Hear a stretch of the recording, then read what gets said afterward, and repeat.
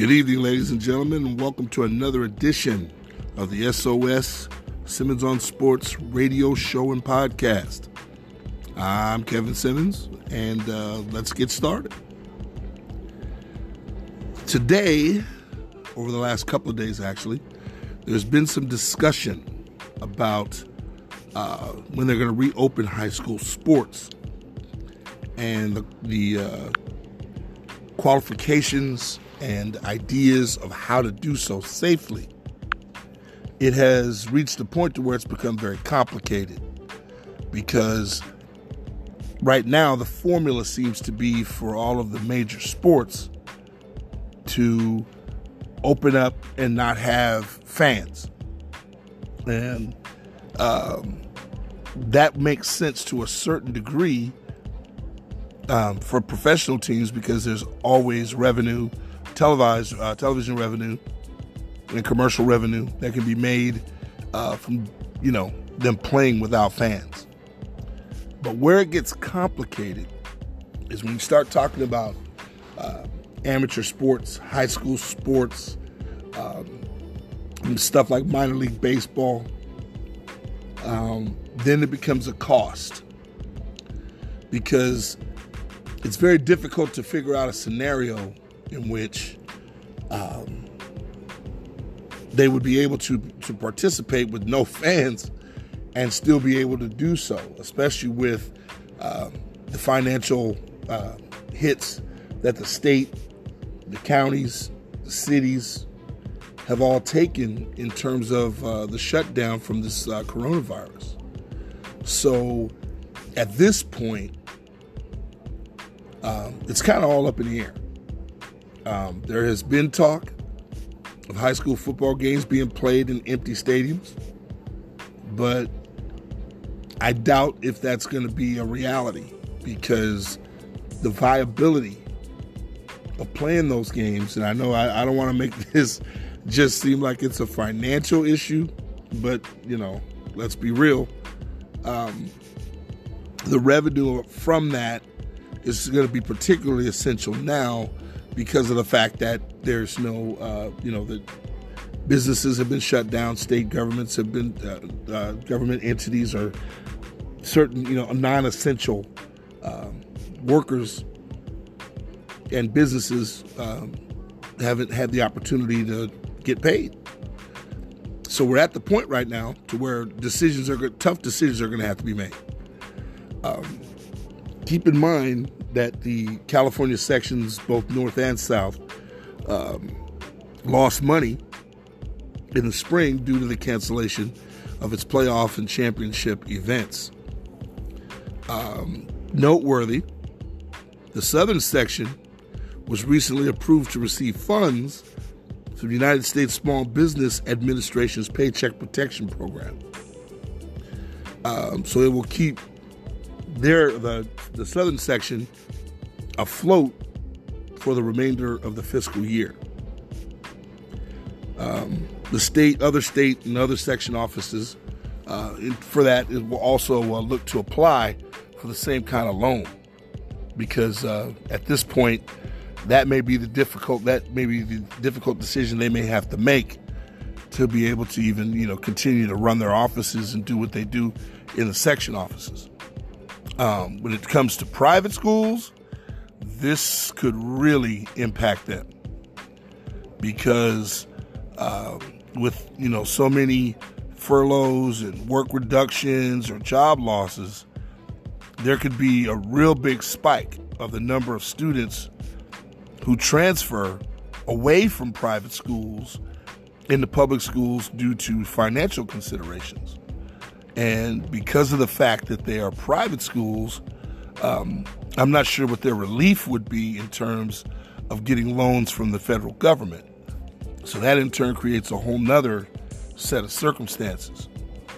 And in a weird kind of side note, current transfer rules do not allow a financial component for immediate eligibility for kids who would make that transfer. So that problem, is going to be an issue as well. Because if it's a kid that's in a private school whose family can't afford it, what are they going to do? Because if the kid transfers, he's not going to be able to participate in sports. So this is a multi-tiered problem. And under the current transfer rules, a half-season sit-out for these kids, I'm not sure if that would be even fair to them based on the circumstances, because a financial hardship in this particular case would apply. But based on the rules that are already preset, they may not have that option. So that in itself is going to be a very interesting thing. I don't think that any of this is just going to be driven by financials, but it has to have be the right way to say it. It has to have a strong impact on what decisions get made. You'd like to believe it's just simply health, safety, and welfare. That's what I'd like to. That's my line, and I'm sticking to it. But the realities are that it's a financial decision as well. So what's going to end up coming down to is whether or not you have some sort of construct plan that will allow these sections to absorb any of these kids that are coming from private schools. And that could be problematic because it could change the fortunes of certain public school programs by getting an influx of private school kids whose parents ended up having to transfer out due to the coronavirus. And so this is going to get to be fairly complicated. And I'm not sure exactly if there are any real concrete answers. It's kind of going to play on its own. And it's going to, create its own set of problems.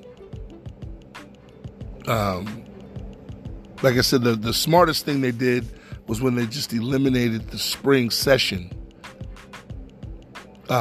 in terms of this, so that they wouldn't have to deal with it and won't have to deal with it until another, 8, 10, 12 months. But at the same time, if depending upon where things are, at that time, it could still be a complication as far as, track and field, as far as baseball, as far as your spring sports, and even the upcoming fall sports. That's going to be a complication as well, because when you start talking about basketball, that's going to be an issue. Wrestling, any of the other high school sports, it's going to really honestly come down to the approach and the idea and foreplanning of how they're going to roll this out to make it equitable and fair for all of the parties involved. And I'm not sure if there really is a fair way to do it. And so, you know what that means. There's going to be some people that are going to have a couple of gripes. That's just the way that's going to go. Whether or not, anyone should be concerned about it, or if that's a big deal, that's left on how you want to approach it. But the truth is, it's going to be a very big issue. And I'm not certain how that's going to play out over the course of time. And, there are going to be, I've already heard of 2 high school coaches that, because of the fact that right now they have been furloughed or had, job changes or whatever based on this circumstance, they're adjusting or trying to figure out whether or not they're going to be able to coach at all. And that's unfortunate because, in this day and age, anytime you have any coaches or any men that are out there that are wanting to work with kids and mentor kids from the aspect of sports, it's tragic when you have a situation where these people don't get that opportunity because of something outside of the way that they feel. Again, it's a enigma wrapped inside of a conundrum. There's no one to blame here. There's no obvious answer. And I'm figuring that each individual section and each individual coach or each individual situation will work itself out with intelligent people making the right decisions. But I find it very difficult to believe that the right decision is going to be made every single time in terms of how this is going to all turn out. So the question at this point is, how will it be distributed? What sort of working plan is available? And right now, I'm pretty sure the section administrators and commissioners are all working on a plan. Because as of this moment, I know that they're preparing, and they've already given the go-ahead for there to be practices for high school kids coming up. I haven't heard any details as far as to what that means in terms of whether or not there'll be social distancing practice, or how that dynamic is going to work in terms of numbers of kids, or how many are going to be in one place at one time. It's all a whole new world. It's a entirely different process right now, and it's going to be played by ear. And I'm not sure if we're all ready for that, because I know myself, I cover high school sports for my media company, ASD Sports Media, and I know that going to games is going to be a different kind of thing for me based on circumstance. When I go to games, I interact with the crowd. I sit right in the middle of them. In fact, one of the things that I do that some people find unique and some even find annoying is I shoot video from the stands. A lot of times people will shoot video either on the field or way up high over the heads of the fans. And see, I don't like that. I went to school to study. I went to film school at Washington State University for film study. And one of the things that the guy who was the teacher of my class, Dr. Richard Anderson, he believed in the authenticity of a film, to show it in its element so that people can, feel a part of what's happening and not just sitting there absorbing it. So I started doing live videos during games and putting them on social media, and I do it right from the stands. And so for me now, that's going to present some interesting problems or interesting sets of circumstances that I'm going to have to be prepared for. So, and I'm not even sure what the rules are going to be in terms of whether they're going to be crowds or not, or whether or not, everybody has to practice distancing if they do show, or how many people can be in that building, or how many people can be in the stands at a particular time. So it's just, it's all kind of being played by ear. This is unprecedented.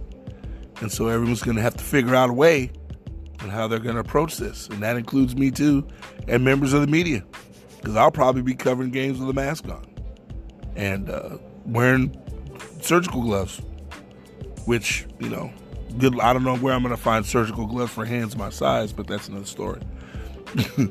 So that's, the perspective of what the CIF has dealt with so far. And the southern section has already made its moves.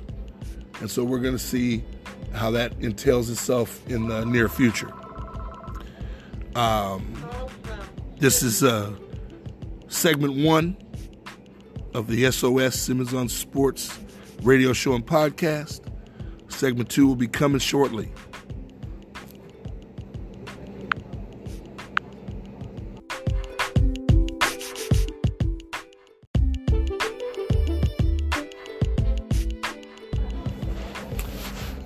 This is segment 2 of the Simmons on Sports, the SOS Simmons on Sports radio show and podcast. Segment 2 is a discussion, or conversation actually, of what's going to, my opinions on The Last Dance, which was the ESPN documentary series that has run over the last 3 or 4 weeks, which surrounded the Chicago Bulls and the main character, Michael Jordan. My thoughts on The Last Dance are sort of complicated in the fact that a perspective from a documentary aspect was to get you as a viewer or a fan of the game or of Michael Jordan, to give you an inside look as to what goes on in a team dynamic in terms of how the players interact with each other, in terms of how players interact with management, in terms of how the coaching sort of techniques and ideas behind running an NBA franchise. And I thought that it was a unique situation to look at the dynamic with Jerry Reinsdorf, who was the president of the team, and the general manager, which was Jerry Krause. It was an unusual dynamic in the fact that at the end of the day, Jerry Reinsdorf was in charge.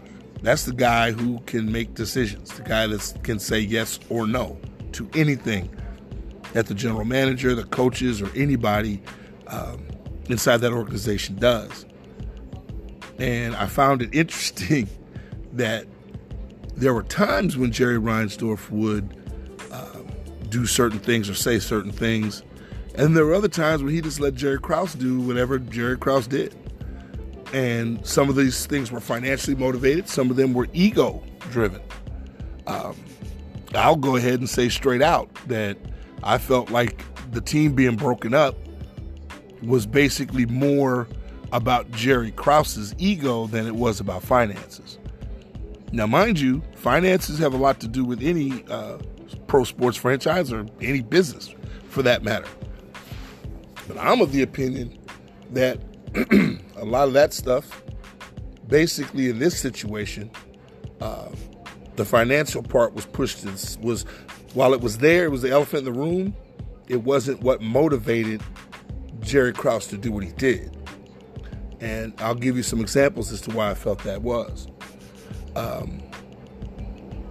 For some reason, the man felt as if he was being slighted, or as if he wasn't getting the respect or proper kudos for putting together a good basketball team.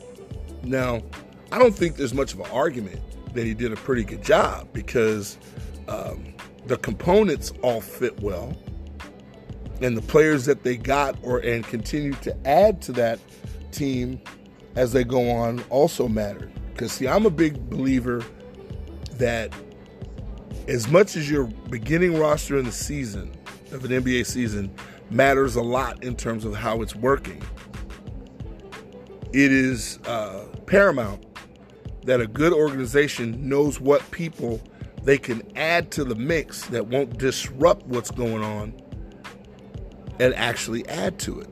Because with a team like the Bulls, they're ancillary players.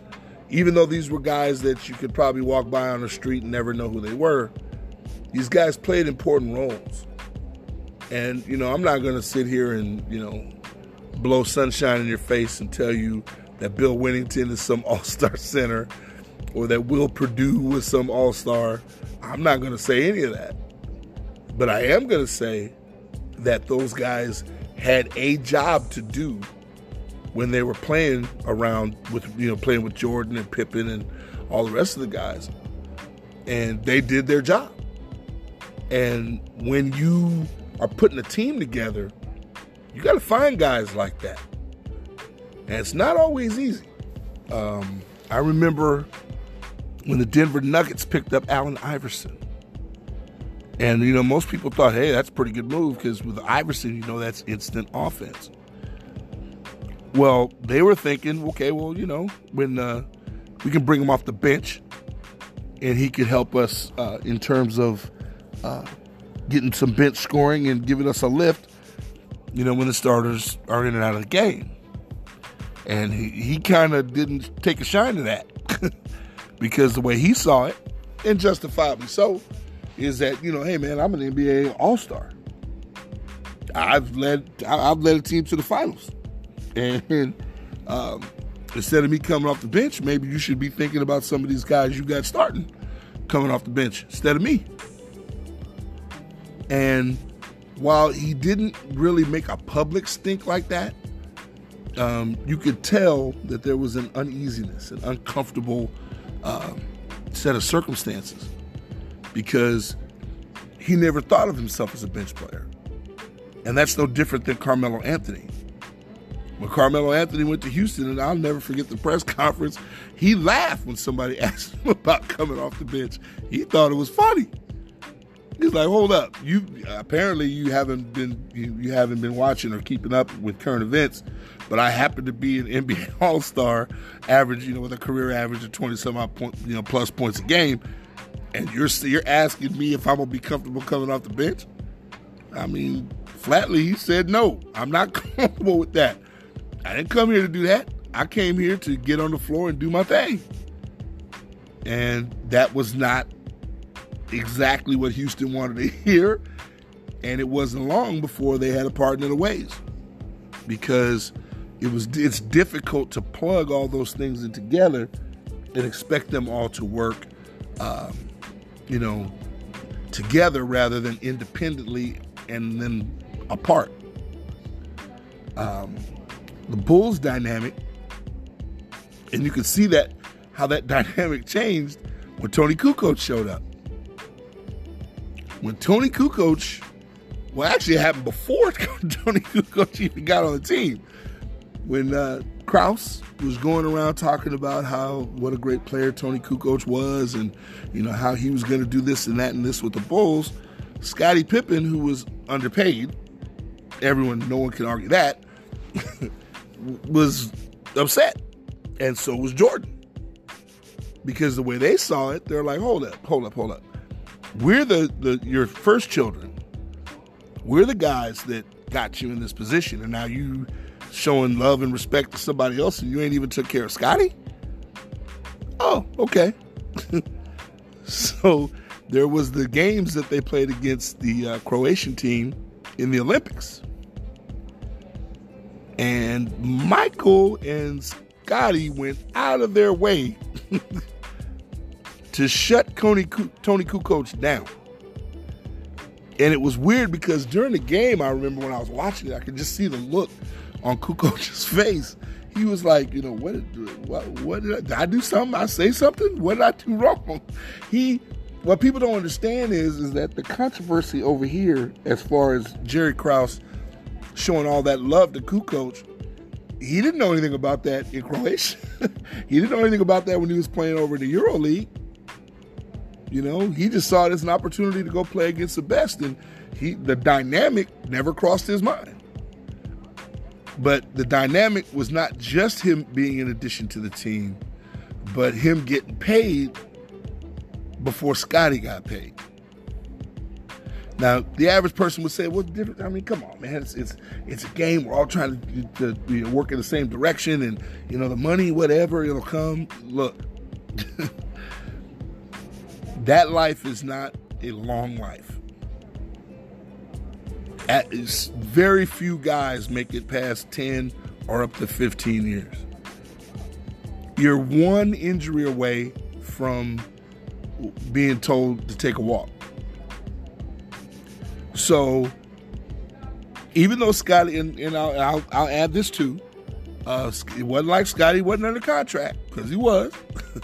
He signed a long-term deal because of some issues that he was having personally in terms of his father's health and his brother's health. And so he wanted stability. And so he signed a longer-term contract than he normally would have, because back in those days, they didn't have 5-year maximum contracts.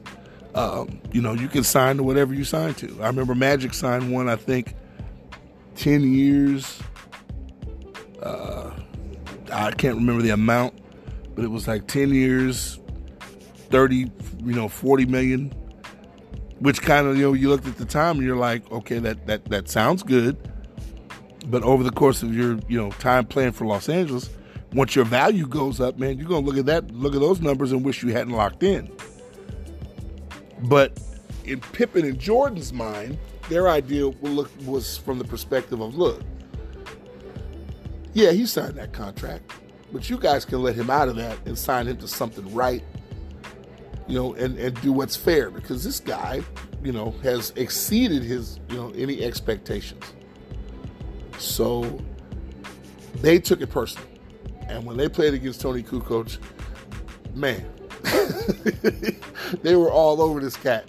And he was having trouble even receiving passes. If he passed the ball away, he wasn't getting it back. And when he did get it back, if he was on the same side of the floor as Michael, he was going to get doubled until he gave up the ball. And if I remember correctly, I think he had like 4 points, no rebounds. I mean, it was ugly the first time. Then they played the U.S. again in the final. He played a little bit better, but I also think that Scotty and Jordan looked at it from the perspective of, okay, we showed him what time it is, and we're going to beat these guys anyway, because, they were the dream team. But, the message was sent. It was sent to Tony, and it was sent to management that, we're important, and we're the ones that make this happen. Yeah, you have ideas, you set up things, you built this organization, that's cool. But what happens on this floor here ain't got nothing to do with you. This is us. And we want our brother respected, and we want him paid right, and we want him happy. So it reached the point with Scotty, man, where Scotty was getting real ugly and saying some things to Jerry Krause that you really shouldn't be saying with somebody who's employing you. And it got to a point to where, Scotty's like, I don't care if I play here no more. And circumstances made it so that didn't occur. But that's what I meant when I was talking earlier. It doesn't take a lot to destroy a team dynamic. If somebody who's a major player feels slighted or disrespected, that messes up everything, depending on how important that person is to what they do. And that leads me into Dennis Rodman. That film disclosed to me something that I've never seen a player or a coach do ever. And not only did he do it, it worked out. They let Dennis, in the middle of a season, go blow off steam in Vegas. Which, to this day, I've yet to hear anything like that ever being done again. I've never heard of such a thing, ever. And initially, Phil's attitude was, I'm scared to let him go because we might not get him back. and Phil went to Mike and says, hey, man, what do you think? And he said, hey, man, let's let him have a couple days. Now, I'm saying that, and now I'm going to give you the old school version. See, one of the arguments that happens in this day and age when you start talking about old school players, the way the game was played in the 80s and 90s and all that kind of stuff, is you have arguments over, the physicality and the toughness of the game. The 80s was a little different. The 80s and 90s were different. It was a more physical brand of basketball. And so because of that, people make statements like, oh, guys like that right now couldn't play then. Saying I'm not buying that. Like anything else, great players adjust to circumstances and they adjust to their situations. And if that was the way the game was being played, then that player would have figured out how to adjust to that. And that also works in the reverse when you start talking about old school players in today's game. Like, a conversation I get into every now and again is about the Wilt Chamberlain, whether that Wilt Chamberlain was that good or not. Well, he was as good as he was for his era because he honed his skills to beat the people of his era. A guy with all of his physical skills and gifts probably would have the same skills and gifts guys do now because he would have made adjustments. Because to be the guy he is, he would have had to do so. So that works both ways. But at any rate, Dennis Rodman was the one component in that team that was allowed to just do him. Argue with referees, get in fights. Phil had no problem with any of it. And to me, that's the most impressive thing about Phil Jackson. Now, I don't know how good of an X and O's guy Phil is. I have no clue. I've never played for him. I only know maybe one or two people that even knew the guy. But the one thing I did notice was who his assistants were. And Phil had some good assistants. And one of those assistants was a cat named Tex Winter. And Tex Winter was the guy who created the triangle. And then there were other coaches that were vital. Jim Clemens, Phil Johnson. These are all longtime NBA assistants, guys that had some mileage in the league and in college and some even high school. And these cats knew what they were doing. And the Bulls' defense literally was as good as their offense. And in an era where people could put hands on people, that's vital. Because if you're a team, the Bulls, through the triangle, the Bulls were very successful with scoring the basketball. But depending on what team they played, if they got caught playing slow, if they slowed them down, they stood a better chance. So most teams did that to them. They would slow them down, try to beat them up a little bit, circa the Detroit Pistons. But once Dennis came to that team, because initially it was Horace Grant those first 3 championship years. The second years when Dennis Rodman came up, he was the guy that added the element of toughness, the element of physical play, and the element of relentlessness that fit in perfect with 2 other guys who had the same attitude, which was Jordan and Pippen. And you throw 3 Greyhounds, dirt dogs like that together on the same squad, and you're going to have a hard time beating them cats. And what I found impressive during that, when I was watching The Last Dance, was to see their competitive nature. These cats didn't want to lose a game. They showed up to compete and bust their butt every single game. And that's, when the average person doesn't understand what an NBA player's body goes through. When you talk about a game being over, you take a shower, you do your press obligations, you hop on a bus and you hop on a plane.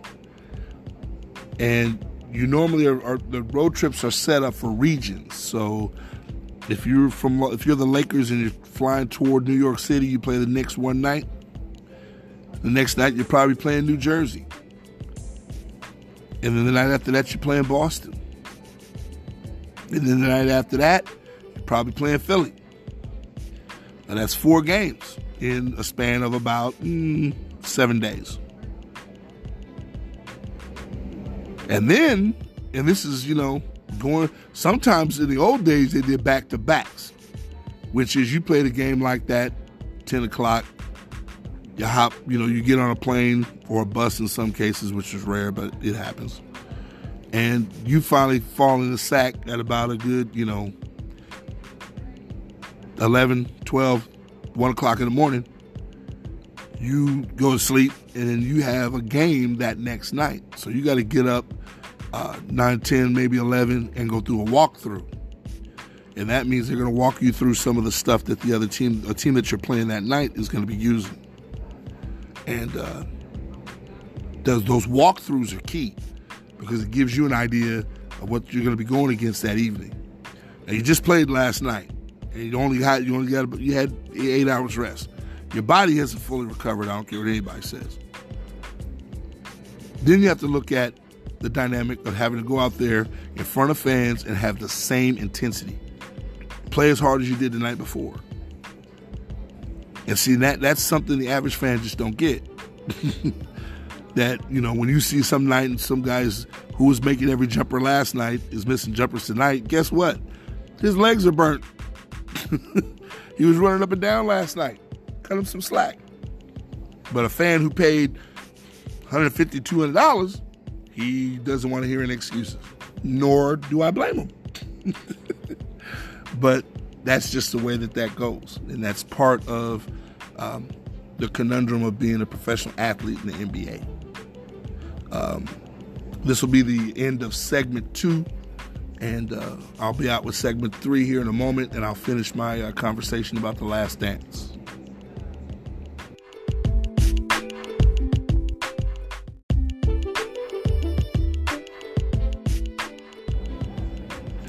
Welcome to segment 3 of the SOS Simmons on Sports radio show and podcast.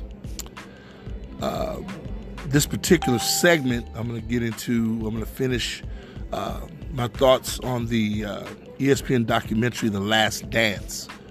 Of course, with the star being Michael Jordan and the co-players being the rest of the Chicago Bulls. Again, what I respect most about that team was their doggedness.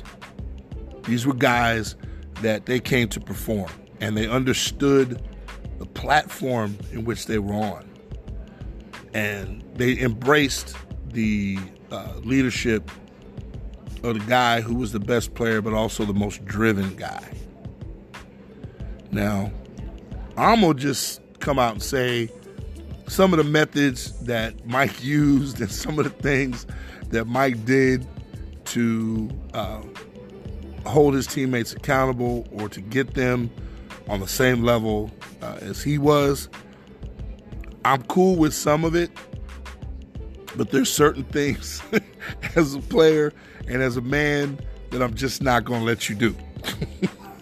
And I know that people would say, well, man, I guess they would have just cut you. I'd have been okay with that. You're not going to call me out of my name. You're not going to call me the B word. You're not going to call me the P word. You're not doing all that. I mean, if you want to motivate me, what you need to do is pull me aside and say, hey, Kev, man, you're not doing your job. You need to do so-and-so and so-and-so, man. Pull your head out your butt. Let's get busy. That works for me. The name calling, the disrespect, calling me a bum, trying to get at me in another way is more than likely going to end up a problem. As a teammate, I only ran across a situation like that maybe once or twice in my whole career because I understand the importance of camaraderie. And what was weird about that Bulls team was their camaraderie was based on that dynamic, and the players accepted it. And I have to give them a lot of credit for doing so because there are hard-headed guys like me who aren't going to put up, not with that kind of nonsense. And I don't know, maybe under the circumstances, had I been lucky enough to be on a team like that, that myself and the dynamic leader would have found a middle ground or meeting of the minds so that it wouldn't have come to all that, to where it wouldn't have been a him or me and him having to get into it or going out to the back. But at the same time, I was always capable of that as a player and as a human being. There's only so much crap I'm going to take. And then after that, there's a problem. I'm not a guy that enjoys fighting. I'm not a guy that enjoys confrontation or conflict, but I'm sure not going to run from it. And I noticed that a couple of guys with the Bulls that were a little prickly, like Bill Cartwright, because I remember Bill actually told me this story. He said that Jordan one time got on him real bad, and he basically told him, say another word to me, man, I'm going to break your legs. And I'm laughing. He's like, no, you understand what I'm saying? I meant that.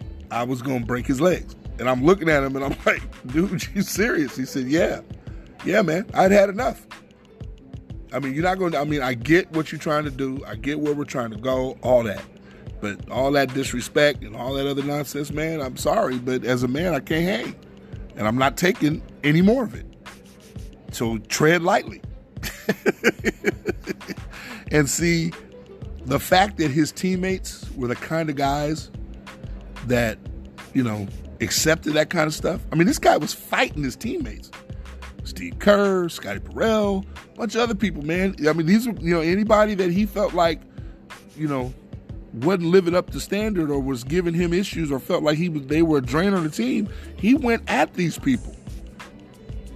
And, you know, there are coaches and players that are like that. And I get it. I totally get it. But at some point, you know, it worked out well for them as an organization and a unit. But at some point, man, you know, I just can't imagine or understand how a group of grown men can tolerate that kind of stuff when they're out there sweating and busting their butt too. Because, come on now, as good as Mike was, it wasn't like he was perfect. He had his nights too. But I bet you nobody had enough nerve to come up to him and start doing to him what he was doing to them. So, with that in mind, I have to look at how that team dynamic worked, because a lot of those guys accepted that and accepted the challenge and honed the part of what they did so that they were effective in what they did. And in that regard, it kind of reminds me of the Boston Celtics. When I was a kid, because, you know, I'm a West Coast kid, even though I loved Bill Russell, I fell in love with Bill Russell because he's from out here. He's from Oakland. But I did not like Boston. But I was drawn to their team dynamic. I was just drawn to it because, man, I'd never seen a group of guys that could subjugate themselves to a point to where it was just seamless what they did. It was like what they were doing was effortless. And they made it look easy. And that used to drive me out of my mind. Because when I would see Kusi and Bailey Howell and Sat Sanders and Sam and KC Jones and Tommy Heinsohn and John Havlicek, you know, these cats just were, it was seamless. It was like, you know, they fell in line together. They understood how things worked, and they just played a system. And I don't know how they all got along or if they were all like all buddy-buddy. I do remember a conversation I read that Bill Russell had when Bill Russell was saying about some of the things he was dealing with in Boston from a personal perspective in terms of his race. And I know that he was hurt that more people on the team didn't stand out or say things to the public or say things to him about what he and his family was going through. And I know he took that personally. And I understand why. Because if you can fight together on the court, my problems are your problems there. My problems should be yours everywhere. If you got a teammate in trouble, that's kind of what you do. You come to their aid. You support them. And he didn't feel like that. And I read just recently where Bob Cousy had made the statement that he felt bad about the fact he didn't do more for Russ. And see, that Bulls team had that same dynamic. They had guys who, you know, fought through the adverse stuff. They did their jobs. And even when it got rough and when Mike was particularly hard on them, they never folded. They just did their jobs. And like I said, you know, I'm sure the documentary didn't catch every little sliver of what was going on. But at the same time, you know, it was pretty obvious that these cats understood what it took to win games. And let me not forget to point out Phil Jackson. Phil Jackson, as I was about to say earlier, is not, I don't know if he's what kind of X and O guy he is. I know he knows to hire the right people, and I know he knows how to manage players. And that, I can see where people would be like, well, I mean, anybody could coach Shaq and Kobe and or Pippen and Jordan and Rodman. Anybody could do that. No. Let me be the first to tell you up front, no. It's not an easy job containing those guys' egos, getting them to all row in the same direction, and be committed to the thing that's going to help them win games. Because normally teams blow up because of, where egos cross lines, where guys feel like they're being slighted, or feel like they're not getting enough attention because of so-and-so. NBA teams blow up like that every day. But the Bulls dismantling didn't come from none of that.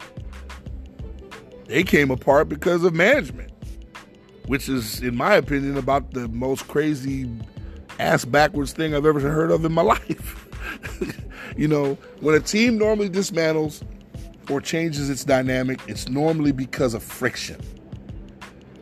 And it's internal friction. Sometimes the guys themselves don't even realize that there's friction. Whether it's something somebody said, something somebody did, something that got in the paper, whatever.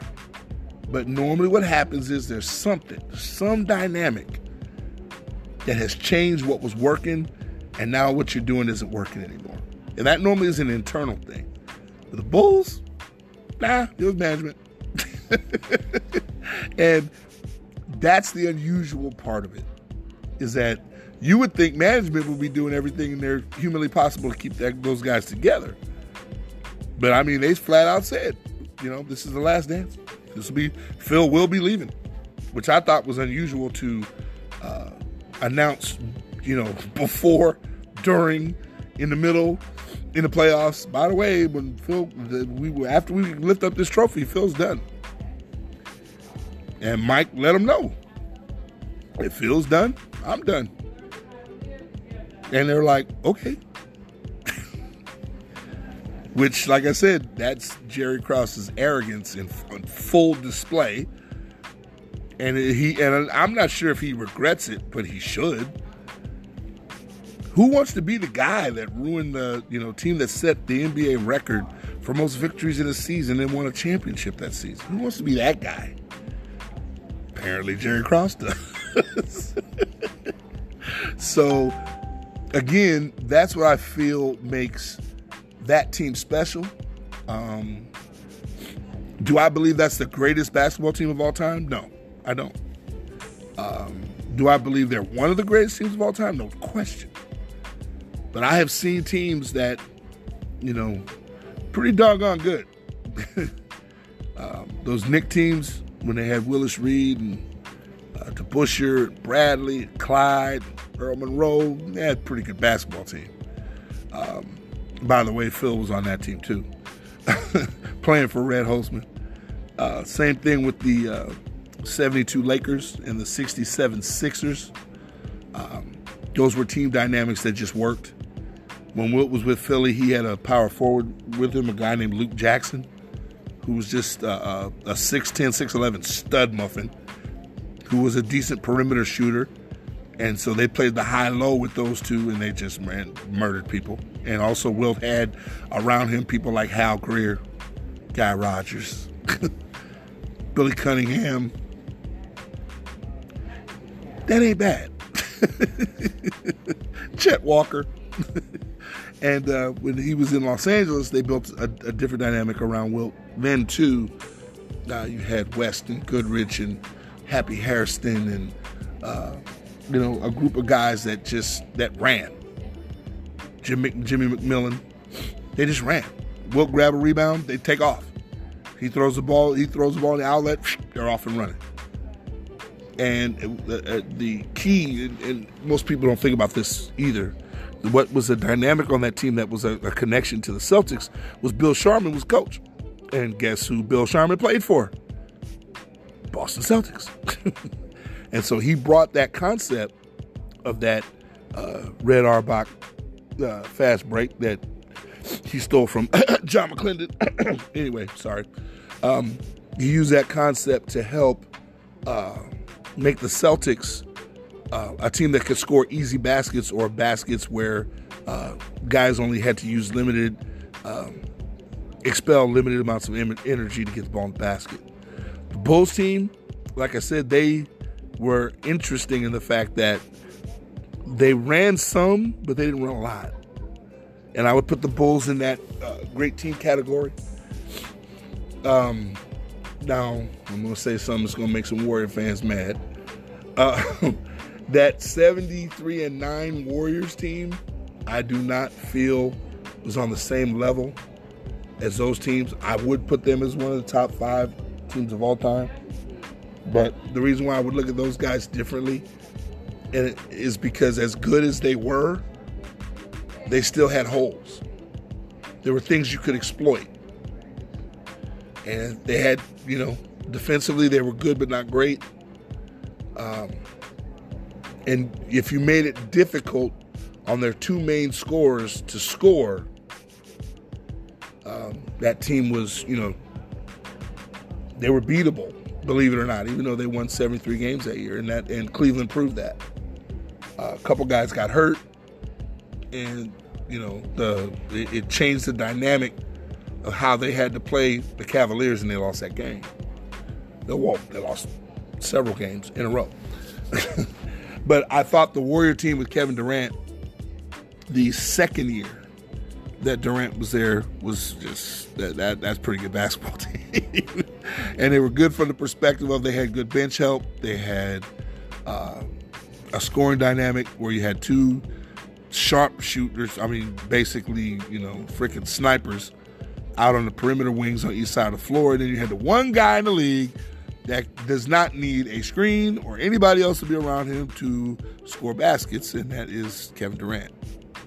And you add that element with 2 other guys who are going to be on different sides of the floor, and they're going to make shots. That I don't know how you beat a team like that, because they've got you spread out all over the place, so you can't double.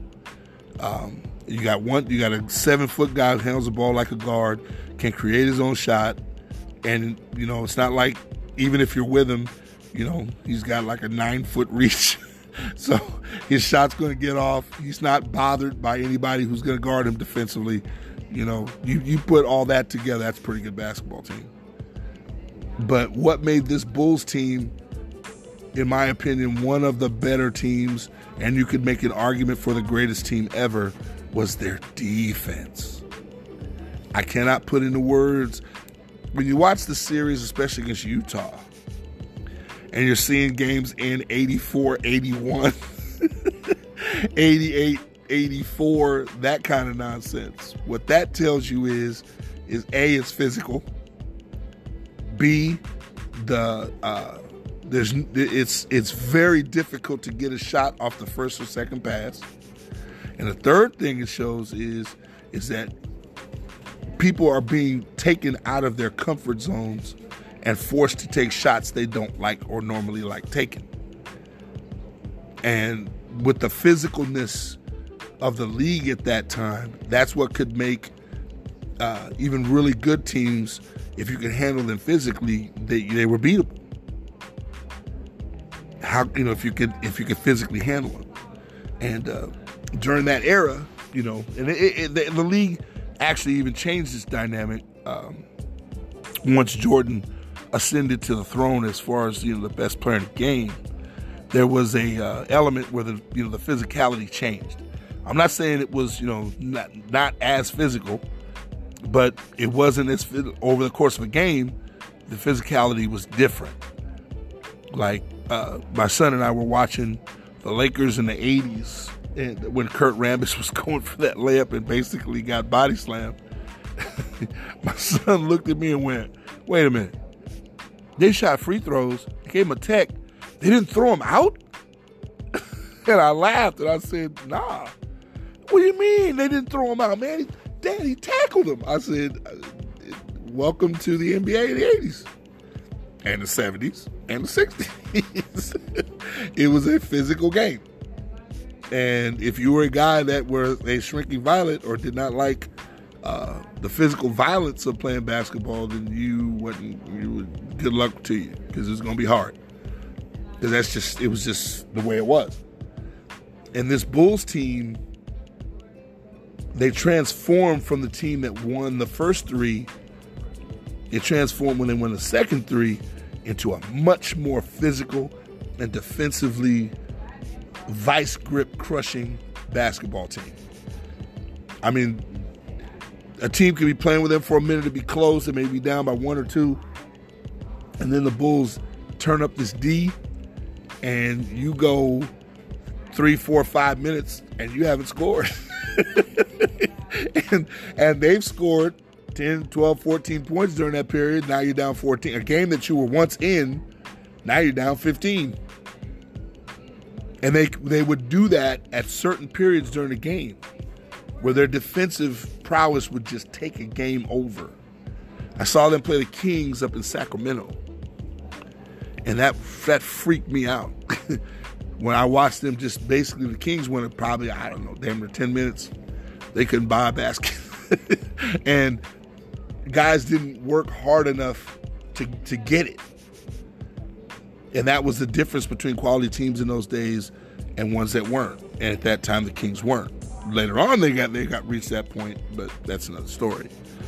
But what the last dance basically left me with was a glorification and crowning of the legacy of Michael Jordan and the Bulls. I don't think it was necessary, because I think we all understood just how good he was and how good they were.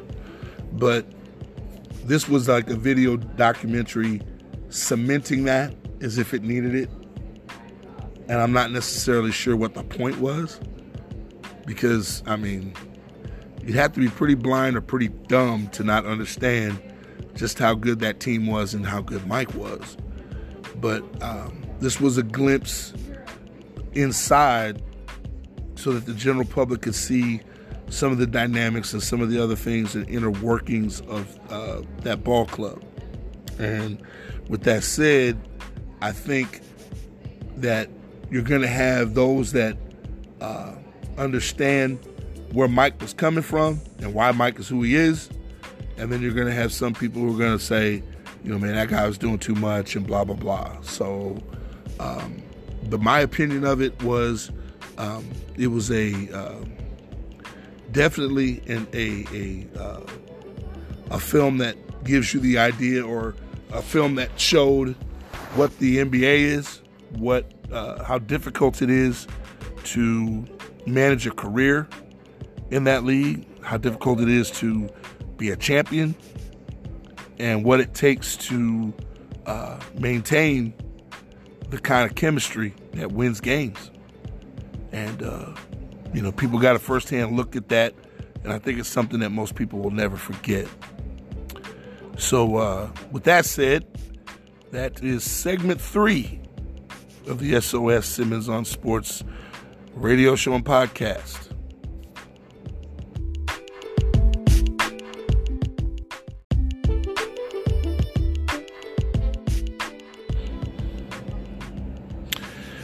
Welcome to segment 4, the final segment of the Simmons on Sports radio show and podcast.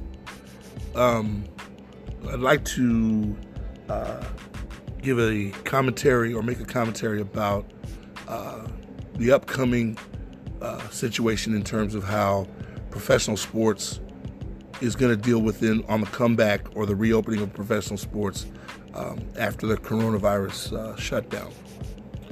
The NBA, from what I hear, is considering one of a couple of options. One of those options is to sequester Disney World, which is like some 33-acre area with 3 different gyms and all that other kind of stuff, and have the players sequester there on the campus there, and basically just stay there and play without fans, other than a crew to cover the game and to broadcast the games. And also, they're also talking about maybe doing it there, part of it there, and part of it in Las Vegas, which is also, I think, a viable concept and idea as well. But what the concern is of mine is that at this point, no matter how you look at it, the NBA this season is going to have an asterisk next to it. And no matter who wins it, it's going to feel as if it's a difficult, that the circumstances, because they weren't normal, there'll be some disagreement as to the validity of that championship, which, in my opinion, would be unfair, but it doesn't matter. That's how people are. It's just like the Toronto Raptors of last year. Toronto Raptors did win the NBA championship, but there's always going to be those that say, well, KD got hurt, and Klay Thompson got hurt, and blah blah blah. The players, they don't care because they still got their rings. But it's just one of those things that basketball fans do, where they're not going to receive full credit for what they accomplished, and that sucks. But it is what it is, and I think that's going to be the same with this NBA season as well. And it's unfortunate, but at the same time, they kind of want to have a conclusion to the season, or otherwise it's not going to feel right. And then the other rumor I hear is they're going to move back the start time of the following season to December, which is something that I've heard a lot of people talk about before, that they thought that the NBA season should be moved back anyway, so as to not be coinciding so much with the beginning of football. But, the NBA model so far has worked fairly well, so I'm not sure if this is going to be a permanent idea, even if it happens that way. But from all intents and purposes, they're going to have to give these guys, after this is over, the opportunity to get some extra rest. And I'm not even sure how the regular season is going to shake out. You're looking at, I think there's 20 games left of what would be a regular season, and then you got playoffs. I would imagine that if they're going to be playing in July, that's going to be a situation where they're going to I would think they would go right to a playoff, because regular season, playing those last 20 games, what's that going to do for Golden State? Golden State was dead last, 5 games behind their next trailer.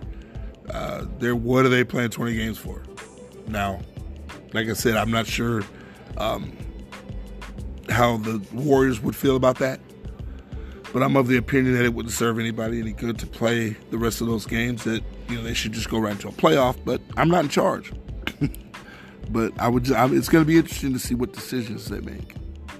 As far as Major League Baseball is concerned, from what I've heard, they're looking at an 82-game schedule, talking about beginning right around what normally would have been the All-Star game or All-Star break, and then pretty much play those 82 games and then begin their postseason.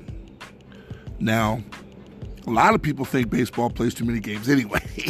So the idea or concept of them playing only 82 games might be a good thing. But the players are having issues because they're saying they want full pay for a half a season.